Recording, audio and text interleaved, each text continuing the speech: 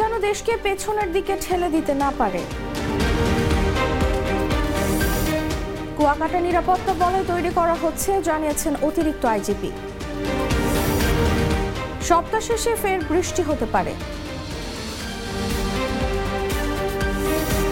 জলবায়ু পরিবর্তন মোকাবেলায় তহবিল যোগানের বিকল্প নেই বলেছেন পররাষ্ট্রমন্ত্রী। পিকে হালদারের বিরুদ্ধে সাক্ষ্য গ্রহণের দিন পেছালো।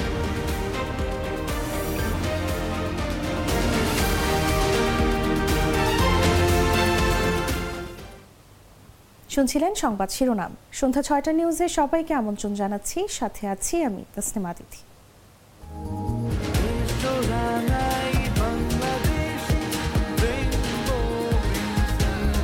রেইনবো পেইন্টস, ছড়াও জীবনের রং। এবারে চলে যাচ্ছি পুরো খবরে। স্বাধীনতা বিরোধীরা যাতে দেশকে পেছনের দিকে ঠেলে দিতে না পারে সে বিষয়ে সতর্ক থাকার আহ্বান জানিয়েছেন প্রধানমন্ত্রী শেখ হাসিনা। শুক্রবার রাতে জার্মান প্রবাসীরা প্রধানমন্ত্রীর জন্য এক সংবর্ধনা অনুষ্ঠানের আয়োজন করেন। অনুষ্ঠানে প্রধানমন্ত্রী বলেন, বাংলাদেশকে সমৃদ্ধির পথে এগিয়ে নিয়ে যাচ্ছি, অবশ্যই এই অগ্রগতি অব্যাহত থাকবে। দেশকে কেউ যেন পেছনের দিকে ঠেলে দিতে ও রাজাকারের দেশে পরিণত করতে না পারে সে বিষয়ে সতর্ক থাকতে হবে। মুক্তিযুদ্ধের অসাম্প্রদায়িক চেতনায় বাংলাদেশকে একটি সমৃদ্ধ, উন্নত ও স্মার্ট সোনার বাংলাদেশে রূপান্তর করা হয়েছে। মুক্তিযুদ্ধের ফল সবার দোরগোড়ায় পৌঁছে দিতে আমরা প্রতিশ্রুতিবদ্ধ।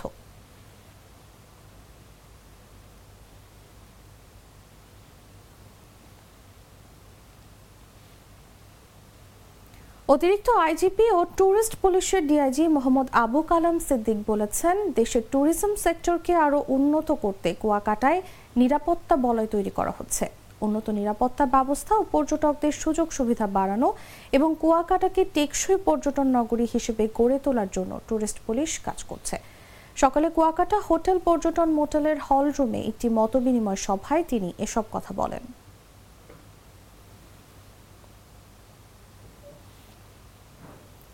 চলতি সপ্তাহের শেষের দিকে ফের বৃষ্টি বা বজ্রসহ বৃষ্টি হতে পারে বলে জানিয়েছে আবহাওয়া অধিদপ্তর। দেশের বিভিন্ন স্থানে রাতের তাপমাত্রা কিছুটা কমেছে। সর্বনিম্ন তাপমাত্রা আরও সামান্য কমে ফের বাড়তে পারে বলে জানিয়েছেন আবহাওয়াবিদরা। গত সপ্তাহেও দেশের বিভিন্ন স্থানে হালকা বৃষ্টি হয়েছে। শনিবার সকালে দেশের সর্বনিম্ন তাপমাত্রা 13.5 ডিগ্রি সেলসিয়াস রেকর্ড করা হয়েছে কুড়িগ্রামের রাজারহাটে। শুক্রবার সর্বনিম্ন তাপমাত্রা 14 ডিগ্রি সেলসিয়াস ছিল তেঁতুলিয়ায়। ঢাকায় সর্বনিম্ন তাপমাত্রা 20.6 ডিগ্রি সেলসিয়াস থেকে কমে হয়েছে 19.5 ডিগ্রি সেলসিয়াস।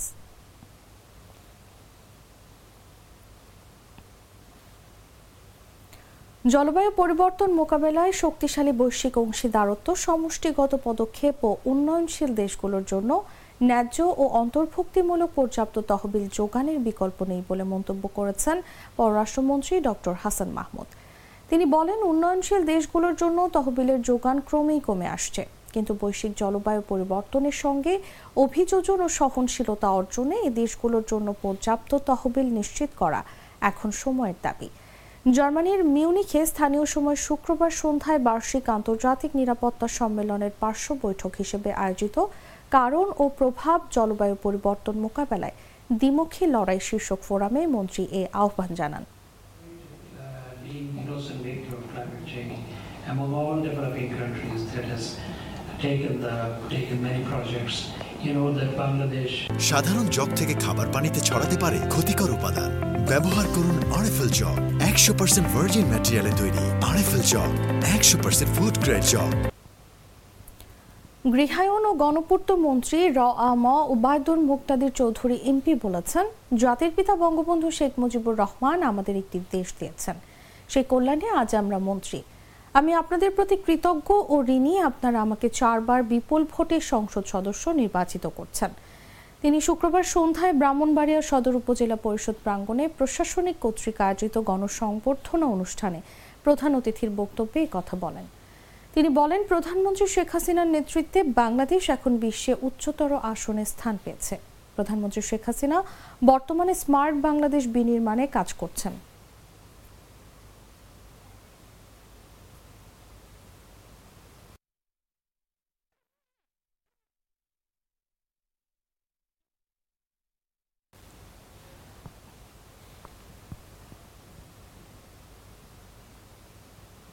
জানাবো আন্তর্জাতিক সংবাদ।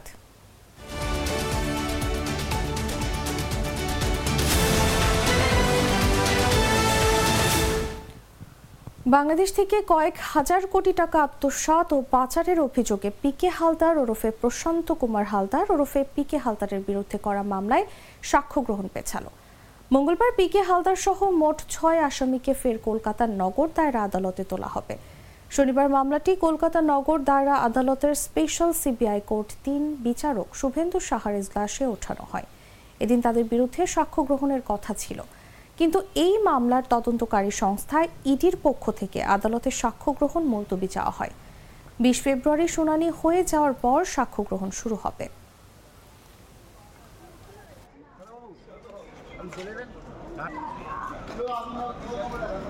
রিপোর্ট চাওয়া হয়েছে জেল অথরিটির থেকে, আর একটা আমরা বেল পিটিশন ফাইল করেছি প্রাণেশ হালদারের হয়ে। ওটার হিয়ারিং আছে 20 তারিখে। হ্যাঁ, কিন্তু আজকে আপনার সাক্ষী আসেননি এবং আজকে আমরা বেল পিটিশনের আমাদের হিয়ারিংয়ের যেটা ডেট ছিল, রেগুলার কোর্ট নেই, চার্জের কোর্ট আছেন, তো উনি আবার 20 তারিখে ডেট দিলেন যে রেগুলার কোর্ট ডিসাইড করবেন কোন ডেটে আবার সাক্ষ্য নেওয়া হবে। বাড়িতে পাঠানোর জন্য আমাদের একটা প্রেয়ার করা হয়েছে যে বাড়িটা অ্যাটাচ করেছে ইডি, সেই বাড়িতে অ্যাকিউজডের মা যিনি আছেন ওনাকে যদি শেষ জীবনে আর হয়তো কিছুদিন উনি আছেন, কারণ ওনার শারীরিক অবস্থা খুব খারাপ, যদি ওনাকে থাকতে দেওয়া হয়। সাক্ষ্য গ্রহণ হলো না, কারণ প্রাণেশ হালদারের জন্য একটা বেল পিটিশন মুভ হয়েছিল, যেটা আজকে এনফোর্সমেন্ট ডাইরেক্টরেটের তরফ থেকে একটা অবজেকশন দেওয়া হয়েছে, এবং আরেকটা পিটিশন করা হয়েছিল একটা সম্পত্তি রেস্টোরেশনের জন্য, তারও একটা অবজেকশন দেওয়া হয়েছে, যেটা আজকে হিয়ারিংয়ের জন্য ছিল যে পিটিশনগুলো, সেগুলো আজকে ওরা হিয়ারিং করেনি, অ্যাডজর্নমেন্ট চেয়েছে, এবং লার্নেড কোর্ট সেই অ্যাডজর্নমেন্টটা অ্যালাউ করেছেন, করে 20 তারিখে হিয়ারিংয়ের জন্য রেখেছেন। সাক্ষ্য গ্রহণ এই পিটিশনগুলো হিয়ারিং হয়ে যাওয়ার পরেই। নতুন আকাশ প্রতিরক্ষা ব্যবস্থা সহ স্থানীয় প্রযুক্তিতে তৈরি অ্যান্টি ব্যালিস্টিক ক্ষেপণাস্ত্র উন্মুক্ত করেছে ইরান। আঞ্চলিক উত্তেজনার মধ্যে নতুন এসব সামরিক সরঞ্জাম সামনে আনল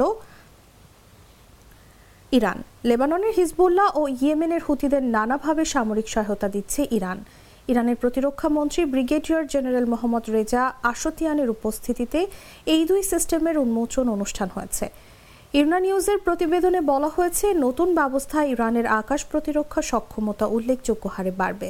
বলা হয়েছে, আরমান ক্ষেপণাস্ত্র ব্যবস্থা 120 থেকে 180 কিলোমিটারের মধ্যে 6টি লক্ষ্য বস্তুতে একই সঙ্গে টার্গেট করতে পারে, আর আজরখস ক্ষেপণাস্ত্র ব্যবস্থা লক্ষ্য বস্তুকে চিহ্নিত করে ধ্বংস করতে সক্ষম।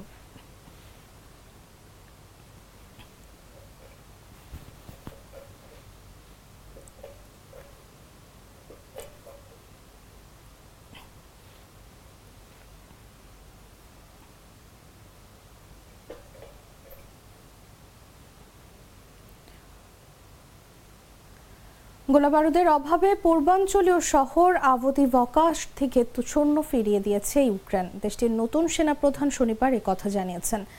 সম্প্রতি 2023 সালের মে মাসের পর থেকে সবচেয়ে বড় সামরিক অভিযান শুরু করেছে রুশ বাহিনী।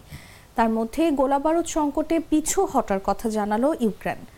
কিয়েভকে যুক্তরাষ্ট্রের সামরিক সহায়তা দেওয়ার বিষয়টি কয়েক মাস ধরে মার্কিন কংগ্রেসে আটকে রয়েছে। এর ফলে ইউক্রেনের গোলাবারুদের ঘাটতি আরও তীব্র হয়েছে। দেশটির নতুন সেনাপ্রধান জেনারেল ওলেকজান্ডার সিরস্কি বলেছেন, ইউক্রেনীয় সৈন্যরা আভদিভকা শহরের বাইরে নিরাপদতর অবস্থানে ফিরে গেছেন।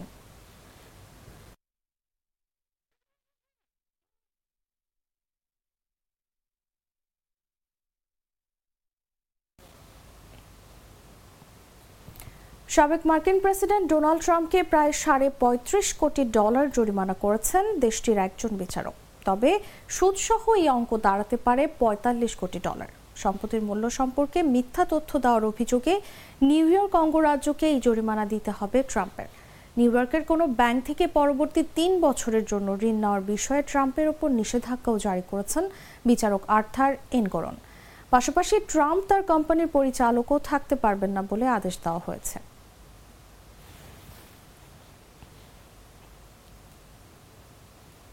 দর্শক, এই ছিল এখনকার মতো। এরপর দেখবেন সন্ধ্যা 7টা নিউজ। দেখার আমন্ত্রণ জানিয়ে এখানেই বিদায় নিচ্ছি। ধন্যবাদ এতক্ষণ সাথে থাকার জন্য।